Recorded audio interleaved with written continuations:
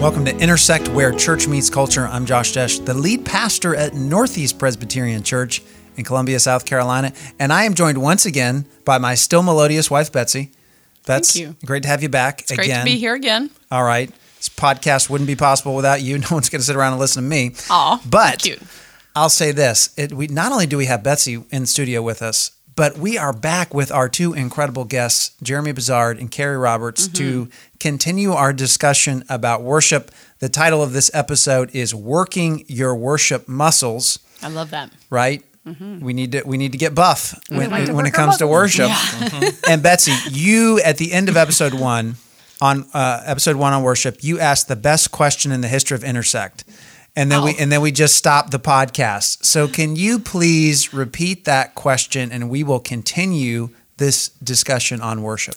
Yes. So my question was, let's say someone shows up to church on Sunday morning, just feels really kind of dried out, and they're there because they know they should be there, or their kids should be there, or whatever reason, but they just feel like they have nothing on the inside, completely dry. How would you counsel those people? How can we move from, just sitting there totally disengaged into having an experience of worship? What can that person do? I mean, I think I would say, first of all, every single person has experienced that. Mm-hmm. When you come into maybe worship, for a long Absolutely. season. for a long season, Yeah. and even the people who are leading at times Yeah, are having seasons like that.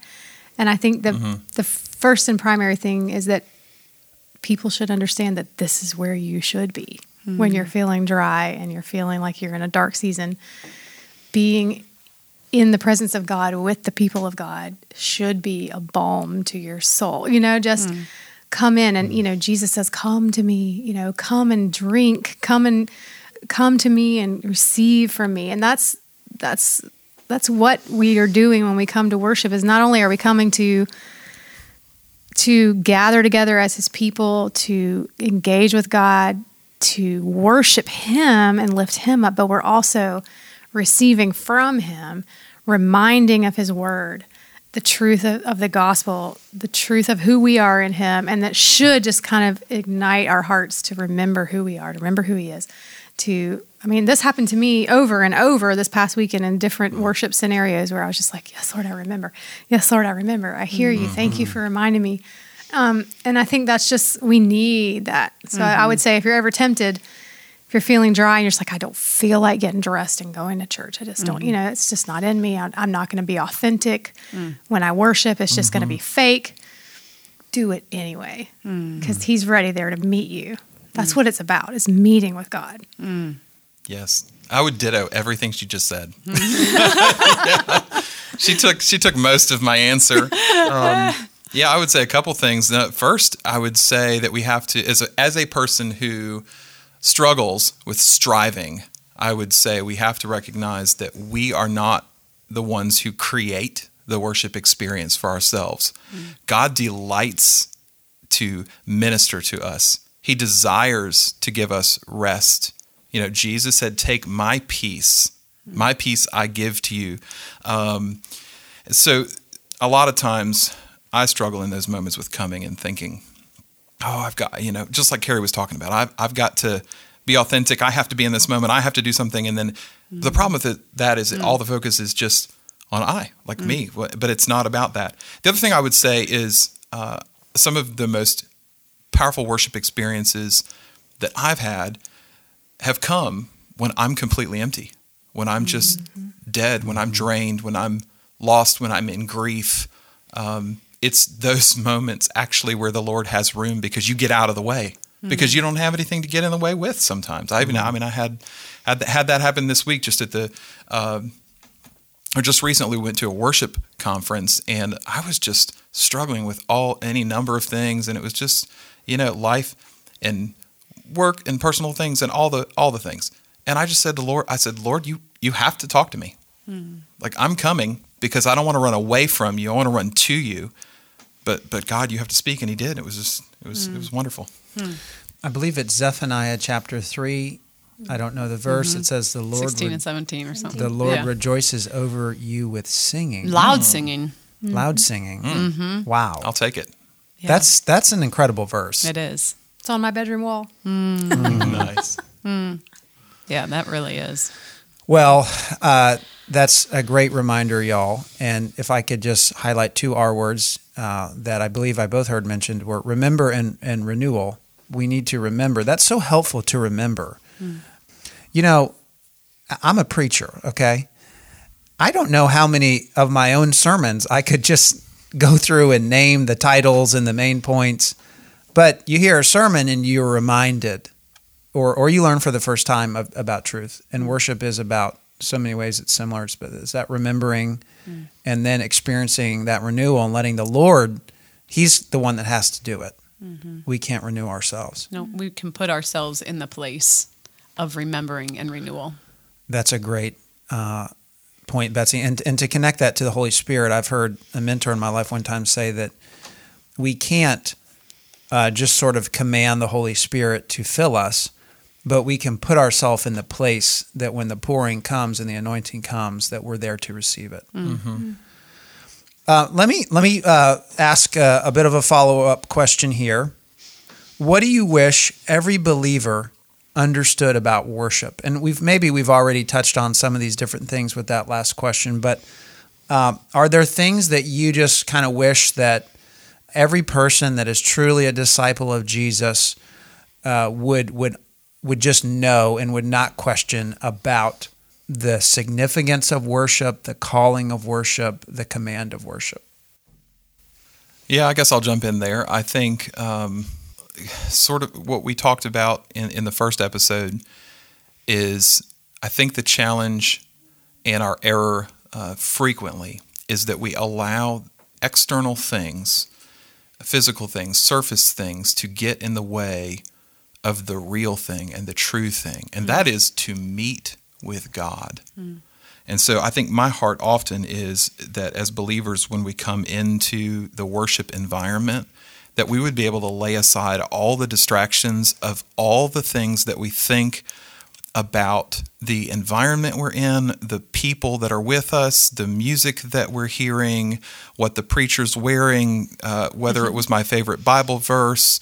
There's so many things. We all do it, us leaders included, all the time. And I think we often just miss God because we do that. And I would add to that that worship is not optional.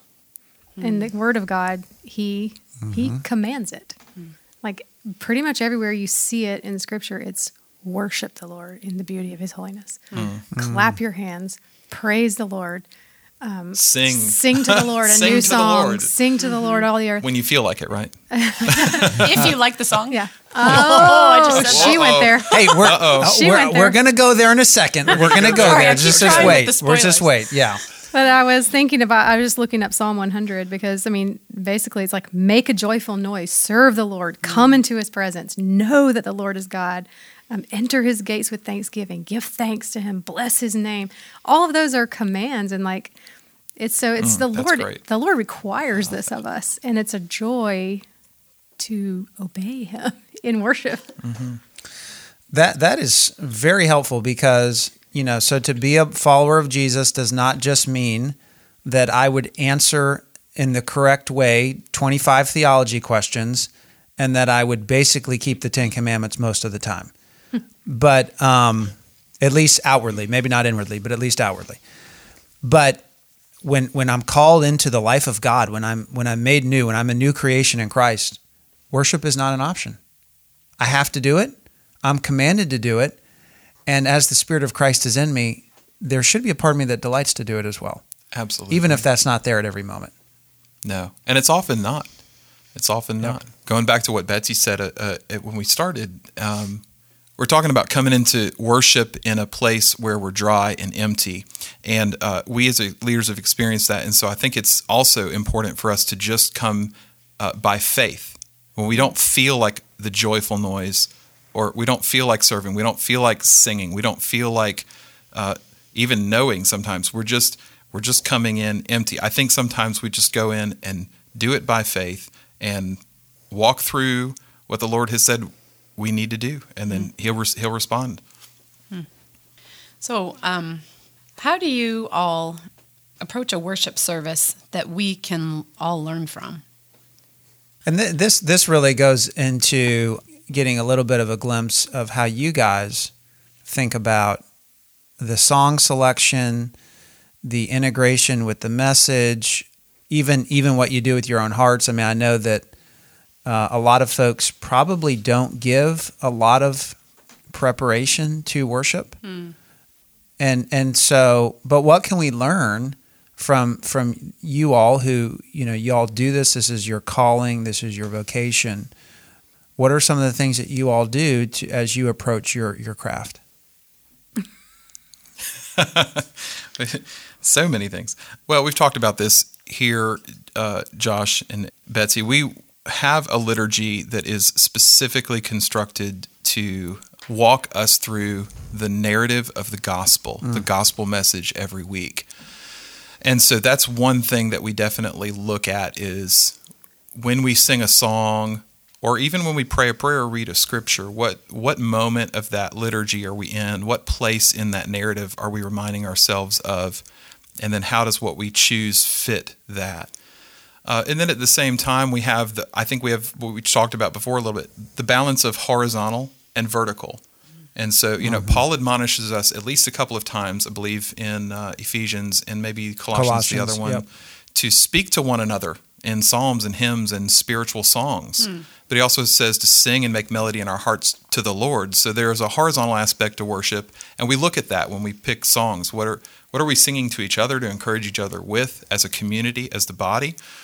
And then also, what moments do we have that are there for us to encounter God or to express ourselves personally?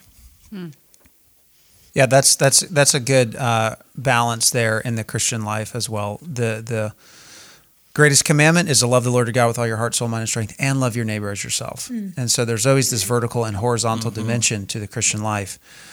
Now, let me go ahead and just kind of go where Betsy went a couple minutes ago. Okay, let's be honest. We all have strong musical preferences. Maybe there's 1 out of 100 of us who does not. But we have Apple Music in our family. We all can name 100 artists that we've listened to over the years. We've all listened to literally thousands and thousands of songs. Who knows what how many songs the average person's listened to in their lifetime by the time they're our age. So you go to worship, and I mean, what if I don't get the songs that I like? What if I, how do I navigate this? I mean, there is, I guess, really the kind of question, Bets, is sort of the balance of preference with sort of putting that aside for the sake of the body, and how much should preference matter? And is that kind of some of the places you were going when you? Yeah, because I'll come to church and there'll be a song I don't love necessarily. Doesn't happen very often, just to be clear. But in that moment, I don't want to steal y'all's thunder, but in that moment, just speaking to myself, I have the choice. Am I going to worship or am I going to not? And ultimately, when it's not about me and it's, God likes, I think you could say God likes all kinds of music, and, maybe you could say some songs are lyrically better than others or something, but if it's not about me, then can't I sing and worship equally with every song? But musically, I mean, it's not like God has a favorite instrument. Right, exactly. I mean, that would, I don't see any verse for that. Right. Anyway. Yeah. So you guys, go ahead.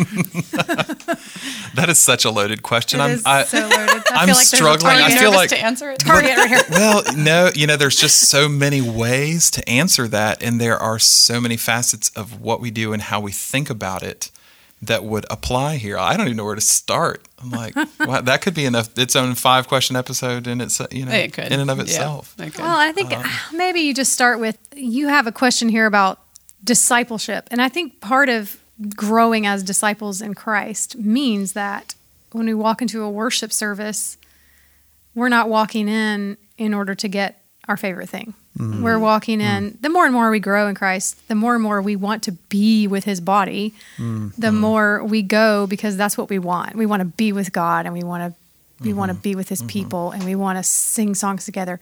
So, I mean, I think every single person has not liked some song that they've sung, or that's not my favorite tune, or I don't like that instrument. And I think it's just part of growing as disciples in Christ is when we come to that place, we learn to ask ourselves, okay, what is being sung here? What is the truth here? Where am I seeing God in this? And what does that mean for me? And even if I just stand there and don't sing, I'll never forget as long as I live, and I say this all the time, in my previous church, which was pretty contemporary as far as the style of music, there was a couple who were in their probably 60s, 70s, and the majority of people in that church were under 40. Okay, so they were very much in the minority in that church, but they felt called to be there, and they were always there. They did not love the style of music. But every week this one lady asked me for a printout of the lyrics, and she stood with her earplugs in and read the lyrics and worshiped with her face. Wow. And she never sang. She read the lyrics, and then she would email me and say, I love the lyrics to this song, and I took this home so I could meditate on it in my prayer time. Oh, wow. Just precious. And they were there throughout every week. And it was such an encouragement to me to be like, you know what? If they can be like that, I can be like that. Wow. Yeah. Yep. Yeah. And I was going to say, spoiler alert, the directors of music don't like all the songs. What? I think sometimes I think the perception is we're just picking what we like. You just pick your favorites, yeah. No, actually we're not. Not at all. That's so funny. I've said this sometimes just joking with our staff around here, the music and creative staff. Like, if I were going to pick the songs for our service that just I love, you wouldn't recognize the church. You just wouldn't. Wow. It would just be so different. Yeah. Carrie, I am just so thankful that you just made that connection to discipleship. I think that's the first time that we've used that word on these 2 episodes. And we can approach worship a lot of different ways. Am I getting what I want? Is worship an on or off switch? But if worship is part of our discipleship, if it's not optional, first of all, and then if you add on top of that I'm supposed to mature as a worshiper. That is part of me becoming more like Jesus. So I'm supposed to mature in how I handle my emotions, and my language that I use, and my thought life, and my reading of the Word. Well, why would we say that worship is not a category that we're also called to mature in? And to go to deeper places in terms of our participation, our appreciation, our engagement, all of it. That's that's an awesome story about that lady, and just how she was seeking to bring her heart to the Lord. Yeah. I think I also very much desire for the church at large to understand that what we do on Sunday mornings for worship should not be the meat and potatoes, or I don't know how, that may not be the right way to put it. That should not be the only part of the week that we are feasting on worship, if I can put it that way. Yep. We need to be worshiping. We need to be worshiping at every moment and throughout the week. And it certainly shouldn't be a Sunday only thing. We have just a couple more questions here. Okay, so one that's interesting for me is God created us. He gave us bodies and he gave us souls. Okay, we're a body-soul bundle. That's the way some theologians put it. You could also you can divide up what a human is in other ways. We're mind, we're spirit, we're emotions. We're will. There's different ways to do it. But at any rate, if you are a Christian, and if you believe anything supernatural, you believe we're more than just physical processes. We're more than just organic material. But yet we still are bodies. We still have bodies. We have wills. We have emotions. So what does it look like to try to bring all of who we are into worship? And in our tradition, I think we've always been very strong on engaging the mind with worship, which is super important. We need to discern truth. We need to remind ourselves of truth. We need to proclaim truth. And we need to engage that with our minds. But yet, I think we would say an integrated approach to worship would include more than our minds. So have y'all given that any thought about how we can engage with in the worship experience that's beyond just the mental? Yeah, I think both are so important. We often think in terms of intellectual and emotional being coupled together. And I think the perception, if I can kind of generalize it, is often that if somebody is emotional, that they're not being intellectual. And Carrie and I have had so many conversations about this over the years that for us, at least, speaking for us, oftentimes if we have an emotional response, it is directly related to an intellectual process. Absolutely. It's the truth that we're processing about what we're singing, about what's being prayed or preached, that moves us to the realization that that is true for us, that it applies to us, and then our response is emotional. And it's just bringing our whole selves in. I think if we bring ourselves in either emotionally and just looking for the emotional experience or only intellectually, we're missing a big part of who God created us to be. And I actually say that often with this topic, that God created us to be emotional beings. There is nothing wrong with us experiencing emotion. It may be hard to discern. It may be difficult to navigate through at times. And yeah, our emotions maybe can be deceiving at times, but there's nothing wrong with having emotions. It's how God made us. That's right. For me, I think that just kind of the process, like on any given Sunday morning, what would happen is if the truth that I'm hearing is going into my mind and like the Holy Spirit is taking it into my heart, and then what comes out in the song is the response. And that can be, and that can be expressed physically with my body, with my hands, with my face, with my heart. Maybe I might get on the floor. Maybe you might dance before the Lord with all your might, as King David did. I might, but with clothes on. But then it's a cycle, because then like what comes out of my mouth also then engages my mind again, and it might go to somewhere else.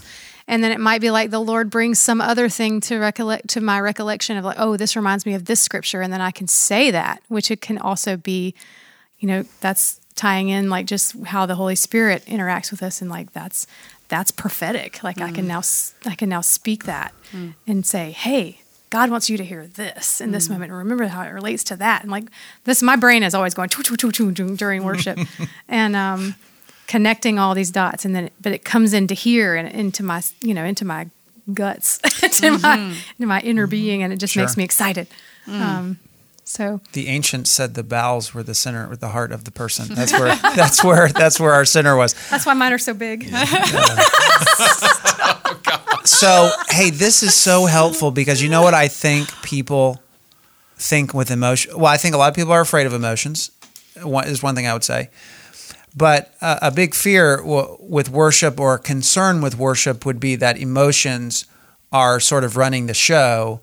So I think it's so helpful to hear y'all say the emotion being the response to the truth, and saying that this is how I can't help but respond when my mind, and you're not going to know the truth if your mind's not engaging with the truth. Yeah, think of all the times that we're moved to an emotional response in our lives. We see our kids do something amazing and it brings you to tears. And, you read a card from a friend and it brings tears to your eyes. Why would we think worship needs to be any different, or is strange if it goes there?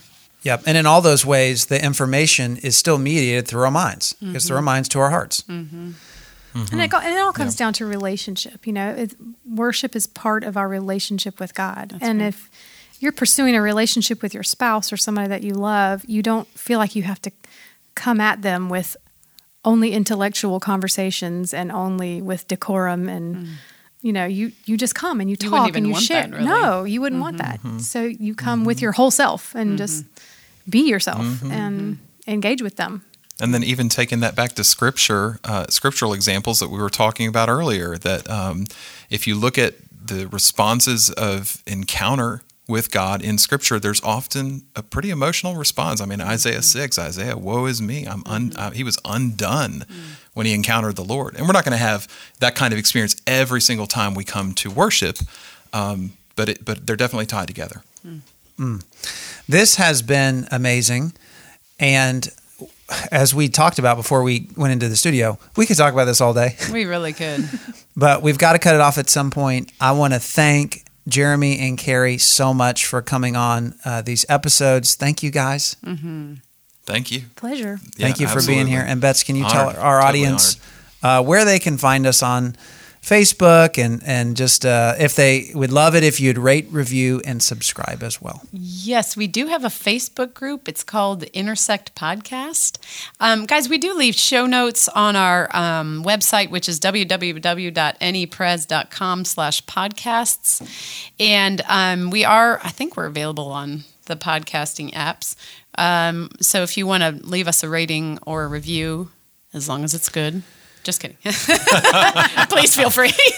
Hey, any questions that you guys would have for Jeremy and Carrie, you can email intersect@nepres.com and we will get you connected there and you can benefit from their wisdom. Mm-hmm. All right, see you next time.